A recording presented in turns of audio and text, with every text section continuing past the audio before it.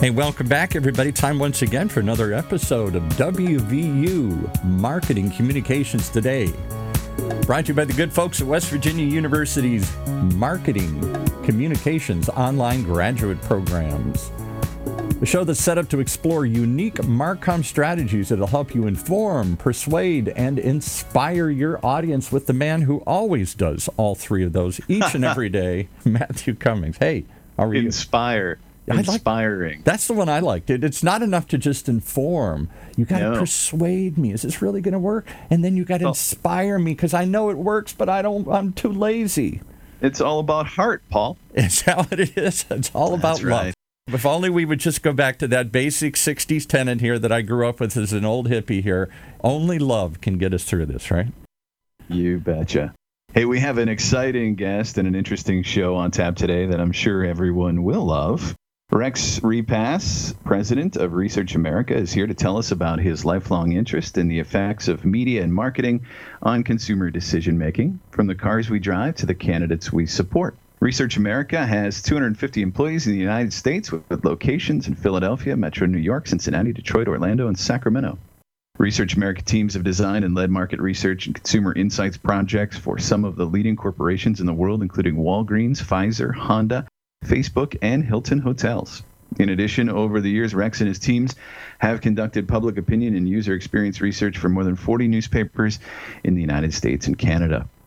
Rex is also a lifelong entrepreneur. He has been an owner in 3 market research firms during his career. Companies he has led have been named to Inc. magazine's annual list of the fastest-growing privately held companies in America multiple times.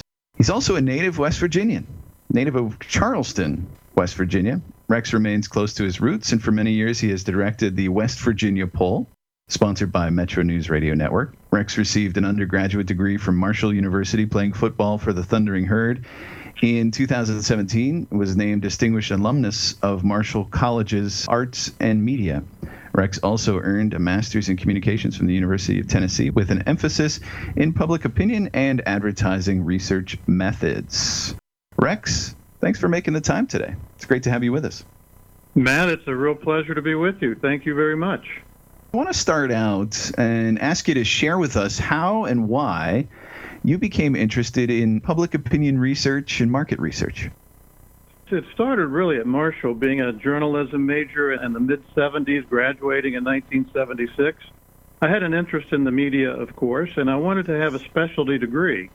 So the dean at the time, Darrell Lemming at Marshall, recommended 2 universities to me. One was the University of Tennessee to get a master's in a unique field at the time, which was essentially public opinion and advertising research, and also Boston University. And I was accepted at both, and I got a graduate assistantship at UT, which helped pay the way. That's what I decided to do, a unique and different aspect of marketing and communication, particularly 40 years ago. Absolutely. So that professor definitely had a profound impact on your career and what you wanted to pursue in grad school. Who, though, were mentors in business that were influential in your career and in the businesses that you helped to start? There are many, and I have to start as a young 20-something-year-old in Charleston after finishing graduate school. It would be Charles Ryan. Charlie Ryan, the founder of Charles Ryan Associates, which is the largest PR firm in the West Virginia area and also in Richmond, Virginia. I convinced Charlie that he should hire this poor graduate student who had a unique capability, and Charlie and I started a business together not long after I finished graduate school and built that business from there. And then later, I met a fellow named Dan McGann, and Dan was a friend and also a West Virginian, but had a large PR firm in Washington that specialized in crisis communication. And he and I have partnered over the last 30 years on many, many different projects. And finally, with Research America, Rob Porter. Rob's our CEO, and Research America acquired the company, my company, in Cincinnati in 2016. And Rob is an inspirational business leader and has been, I think we've been a big influence on each other, and we've helped each other to grow Research America. What are some of the takeaways and the insights that you've learned from Charles and Dan and Rob over the years that have really helped to influence who you are and how you run Research America? Well, I have a saying, and this is really from my early mid to late 20s. I have been an entrepreneur nearly all of my life. Mm-hmm. And just having the stick-to-itiveness and the persistence to be successful. Owning a business is hard work. Meeting a payroll is hard work. So that everyone and many people in life should have that experience. It makes you appreciate clients. It makes you appreciate the employees who work with you that really deliver the product to the companies that we serve. And it just gives you a sense of accomplishment to have your life in your hands, your career in your hands, your family in your hands, to be successful. And the careers of others, too. I mean, you have multiple people relying on you and your success. That's great insight there. I know research can be broad. Has your career been focused more on political research, marketing research, or in another area? Early in my career, it was certainly focused on political research. When we started the company, we had candidates coming to us in West Virginia, and we also started doing polling early on for the largest daily newspaper in West Virginia in the mid-'80s. And we were able to kind of parlay that into the marketing research side of the business. I love the political research. We still do some of that as well. Yep. But really what is most rewarding overall and where we spend most of our time is in corporate communications and marketing research. That's testing advertising concepts. That's evaluating new products. That's evaluating corporate reputation and issues related to companies. So that's where we spend most of our time in the whole area of marketing research and consumer insights, dealing with advertising, marketing communications, product development, and product enhancement. When I moved to Cincinnati 30 years ago, the main reason I did so was to essentially build my business from Cincinnati, and my biggest client was Procter & Gamble at the time. So they're the largest market researchers in the world, and I learned a ton from P&G. No shortage of products to test there either, or ad concepts for that matter.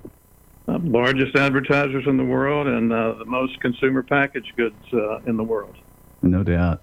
So you mentioned some of those very rewarding experiences. What about some of the more challenging topics that you've been asked to research? Well, interestingly, on the challenge side, a lot of that has to do with the corporate reputation, organizational reputation work that we've done. Good companies have challenges all the time. It may be a product recall. It might be something that has happened with the company in terms of a problem that has occurred or a employee situation or some negative that takes place. And fortunately, we've been able to help companies sort of repair their image and their reputation by really understanding stakeholders and what stakeholders think and how they feel about the issues and what the brand strengths and equities are of that company. So when they're damaged by a crisis of some kind, we can go in and help them repair over time by doing thorough and transparent research and then sharing that with the Marcom team to help them repair and build forward after a negative situation that's happened to an organization. So those are very challenging.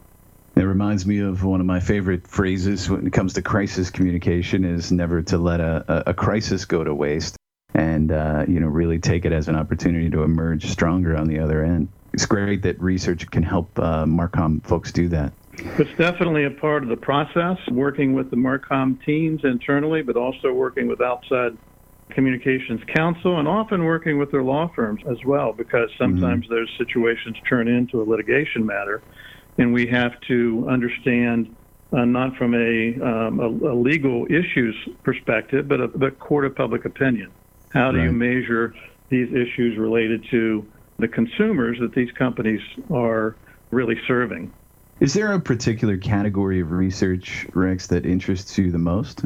I love anything related to advertising and why and how advertising impacts decision-making. That decision-making may be consideration of a product. It may be a brand building and brand awareness process. It may be introduction of a new category. And that stems all the way back to my graduate school days. And a mentor in graduate school that I stayed very close to for many years was a fellow named Jack Haskins, who led the Communications Research Center at the University of Tennessee.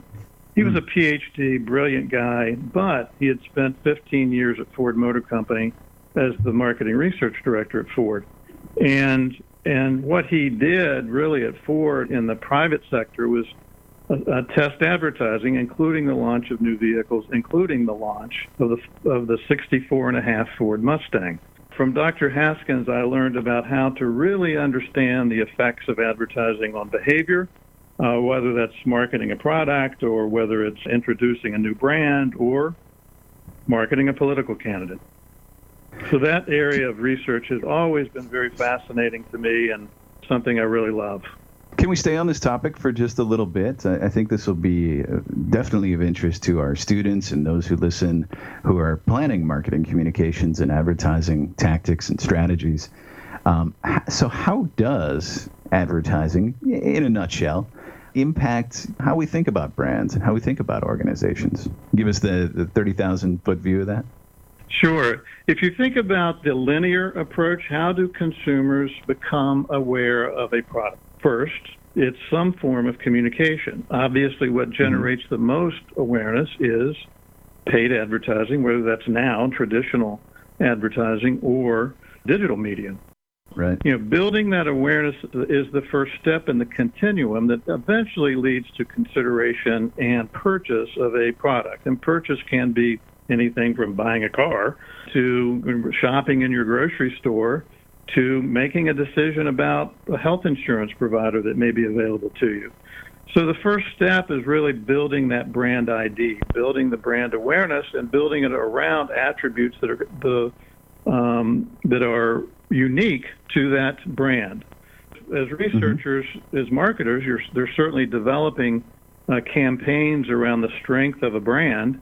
And what we're doing early on is evaluating what messaging is persuasive, what graphic elements are persuasive, which ads are most likable, and then building that awareness, which leads to consideration, right, which then leads to purchase intent, which, if satisfied, then leads to repeat purchase. So that is really the continuum from testing an ad concept, testing lots of different ideas, copy points, graphic elements, and then building the campaign and then evaluating the campaign based on recall of ads, but also based on return on investment. And then ultimately, how is it impacting purchase intent, and ultimately purchase? Marketing 101 from Rex Repass. I love it. Thank you so much. We're going to take a quick break now. We'll come back and talk about research and get some additional advice from Rex for those who are just getting started in their careers. Hang tight. We'll be right back. And yes, we will, after we just take a moment to tell you about two things that you should definitely add to your calendar or your list of things to check out online. One of them is the new online version of WVU's Integrate Conference. It's moved online like so many places have, where if you go there, you'll find marketing communication experts from a variety of industries who are exploring how and what to say during this crazy, unprecedented global pandemic. How do you talk to people? What do you say? And how should you communicate it? View the schedule and tune into the lineup of live virtual sessions at integrate.wvu.edu. That's integrate.wvu.edu. And after you do that, you might want to check out West Virginia University's new Digital Marketing Communications Master's Degree program. It's fully online as well and can be completed in just a year. With built-in certifications from platforms like Google and Facebook, the platform gives you both the strategy and skills you need today to reach audiences on existing and emerging media, like this. Learn more at Marketing Communications, that's plural, marketingcommunications.wvu.edu. All right, let's pick it back up with Matthew and his guest. And before we do, I just point out I went online myself prior to reading that spot about Integrate. I see there's a session coming up for those listening live, Tuesday, August 4th at noon, high noon. They're going to talk about COVID kickoff, hyping virtual fans. That should be interesting. Excellent. Thank you, Paul. Okay. And we really teed up that advertising set for you, didn't we? You sure did, I'm telling you. Thank you for those very persuasive messages about WVU's I wanted to strong graduate inspire. programs. I wanted to inspire people, not just persuade them. I want to inspire them too. Not just inform, but inspire people here. I had a question for your guest here. Is in an age when we are suddenly questioning after the last presidential election, have they changed anything about how they're doing market research and polling and all this kind of stuff? Have we gotten any tighter on this, or was there ever any doubt about? It seems like after the election, everybody thought polls and research was suspect again here. Any questions about any of that these days? Well, I would love to address that question. It's asked all the time. And a real challenge, really, in 2016 was most of the polls that were reported and that people quoted, whether voters or whether the media, were national polls. And the state polls were important, but they weren't reported as frequently as the national polls. If you look at the results of the really good public opinion surveys that were done by the NBC Wall Street Journal and CBS News and a couple of others, and you look at how close they actually predicted the popular vote. The popular vote was about 3 million votes difference, with Hillary Clinton having 3 million more votes than Donald Trump. And the last polls prior to the election actually showed her ahead by about 3 percentage points. That equates to around 3 million votes. So if you look at popular vote, which is not how presidential elections are decided, then the polls were right. My advice, and the advice of the American Association for Public Opinion Research, is to pay more attention to state polls than national polls, particularly in swing states in 2020. Great insight. Great advice, too. Definitely have to check that out. What's the best source for that information, Rex, while we're on the topic? A good site is Real Clear Politics, which looks at individual state polls and lists them by date, by methodology, by sample size, and so that is a good source. Nate Silver's website is also another good website. He grades the researchers on how accurate they are and based on the methodologies that are used. The earlier question was also about how have market researchers and public opinion pollsters changed their methodologies over the last several years. Well, one area of importance is using hybrid methodologies for data collection. In other words, not simply telephone interviewing, but using online data collection and making sure an appropriate number of phone and mobile phone interviews are included. But more and more research these days is being conducted using online sample targeted to particular customers of a product, or in the political world, likely voters. Mm-hmm. Switching gears back to your career, what are 2 or 3 of the most rewarding experiences that you've had? I've had so many, it's hard to pinpoint a few, but I will. So that's a great question. Let me just mention 3, okay? I had the great pleasure, and this was a West Virginia connection, Scott Drake, that led us to this work, to have a contract with the Hawaii Department of Health to do tobacco cessation research for 3 years. It meant I got to go to Honolulu 6 times. So Say no more. That was a great situation. And certainly the work that, well, in the newspaper world, you mentioned that earlier, that we've done quite a bit of newspaper work back several years ago. But being an old journalism graduate, one of our clients was the San Francisco Examiner. And when we presented the research, we presented to the board, and the chairman of the board was a fellow named Will Hearst, who happened to be the grandson of William Randolph Hearst. So for me, as an undergrad journalism major, to be presenting to the San Francisco Examiner the research that our team had conducted, with Will Hearst being the key person in the room, was a lot of fun. And then finally, the most rewarding project was my daughter, our oldest daughter, Megan Pope, is our director of qualitative research. And a few years ago, we did work for a medical device company developing a new technology, and we had to do research with doctors. And they wanted to do the research in Paris. So for a week, we did research with English-speaking physicians in Paris, with my daughter leading the focus groups and me watching behind a one-way mirror with our clients. And that was I kept pinching myself. How in the world did this happen? And it was a thrill, and it still is the most exciting and rewarding experience that I've had in my professional life. That's a great story. No, 3 great stories, really. You had mentioned this earlier in our conversation about the value of owning a business and running a business and having your own success and that of your employees in your hands. Can you elaborate a little bit more on that? Why take the route of an entrepreneur versus working for a large corporation? After graduate school, I had that opportunity to go to work for a large company, actually in the automotive space. I did that for a year, and I felt trapped. I felt like I will never get ahead. And that's when I always had this desire to do something unique with this degree that I had, which was unique in the late 70s.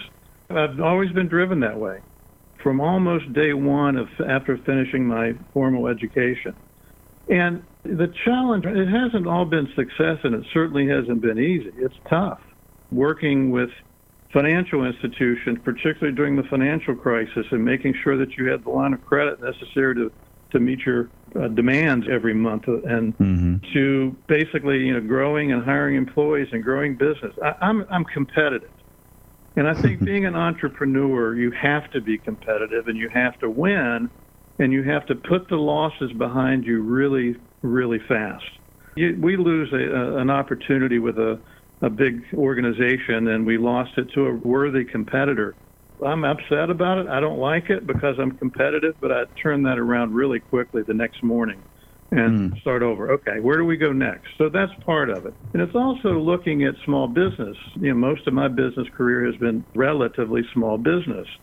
And small businesses have a tough time succeeding. Only about half of them make it after the first year. And few of them, I think less than 10%, ever have billings over $1 million. So that was always a goal. Can I make it to $1 million in revenue? Can I make it to the next level and the next level? And when I was in my late 20s, I put together a list of personal and business goals, about 40 of them.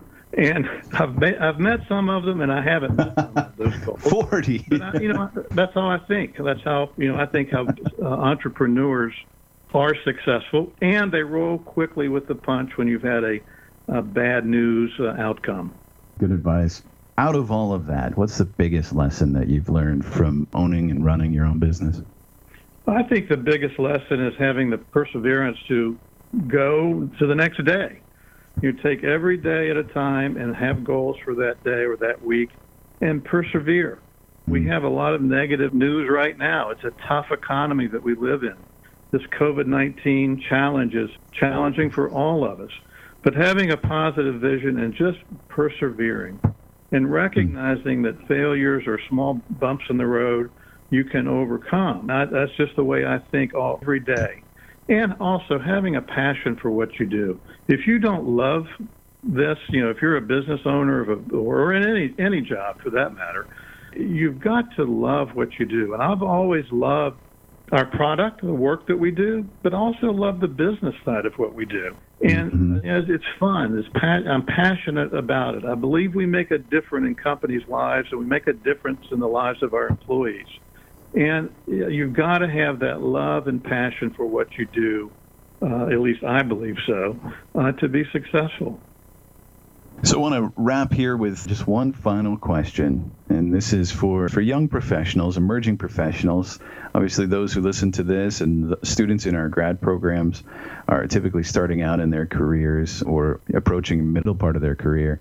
What advice do you have for them, and especially for someone who might be interested in getting into market research and consumer insights? Where do you start? First of all, understanding that the journey is long, but don't be distracted by a barrier that comes up early in your career. We've all had them, and you've got to have the strength to overcome them. So it's a long journey. Make sure you love and are passionate about what you do. Make sure you're a lifelong learner, that you're learning about new techniques. I know the Marcom world is changing daily. It's hard to keep up with, and we're inundated with messages every day, and it's hard to break through. But be a lifelong learner. Understand every aspect, and particularly in any aspect of marketing or advertising. But if you're interested in consumer insights, you're curious, you're empathetic, you want to understand why people make decisions that they do, and learn every aspect of the business, from data collection to the analytics to the data science to now artificial intelligence and how that's growing into being an important part of market research, and be comfortable with math, which marketers aren't always comfortable with math. And I am. I'm the weird guy who took journalism classes in college, but also took a 5-hour calculus class. Right. And I think the important word there is be comfortable with. You don't have to be the expert, but you have to have that baseline knowledge so that you can speak the language. Great advice, Rex. Thank you so much for making the time and sharing it with us. And thank you for listening to WVU Marketing Communications Today from West Virginia University. I hope you found today's episode as informative as I have. And until next time, take care. You've been listening to WVU Marketing Communications Today, brought to you live from West Virginia University, a weekly program that sits at the intersection of data-driven decision-making and marketing practice, only on the Funnel Radio Network, for at-work listeners like you.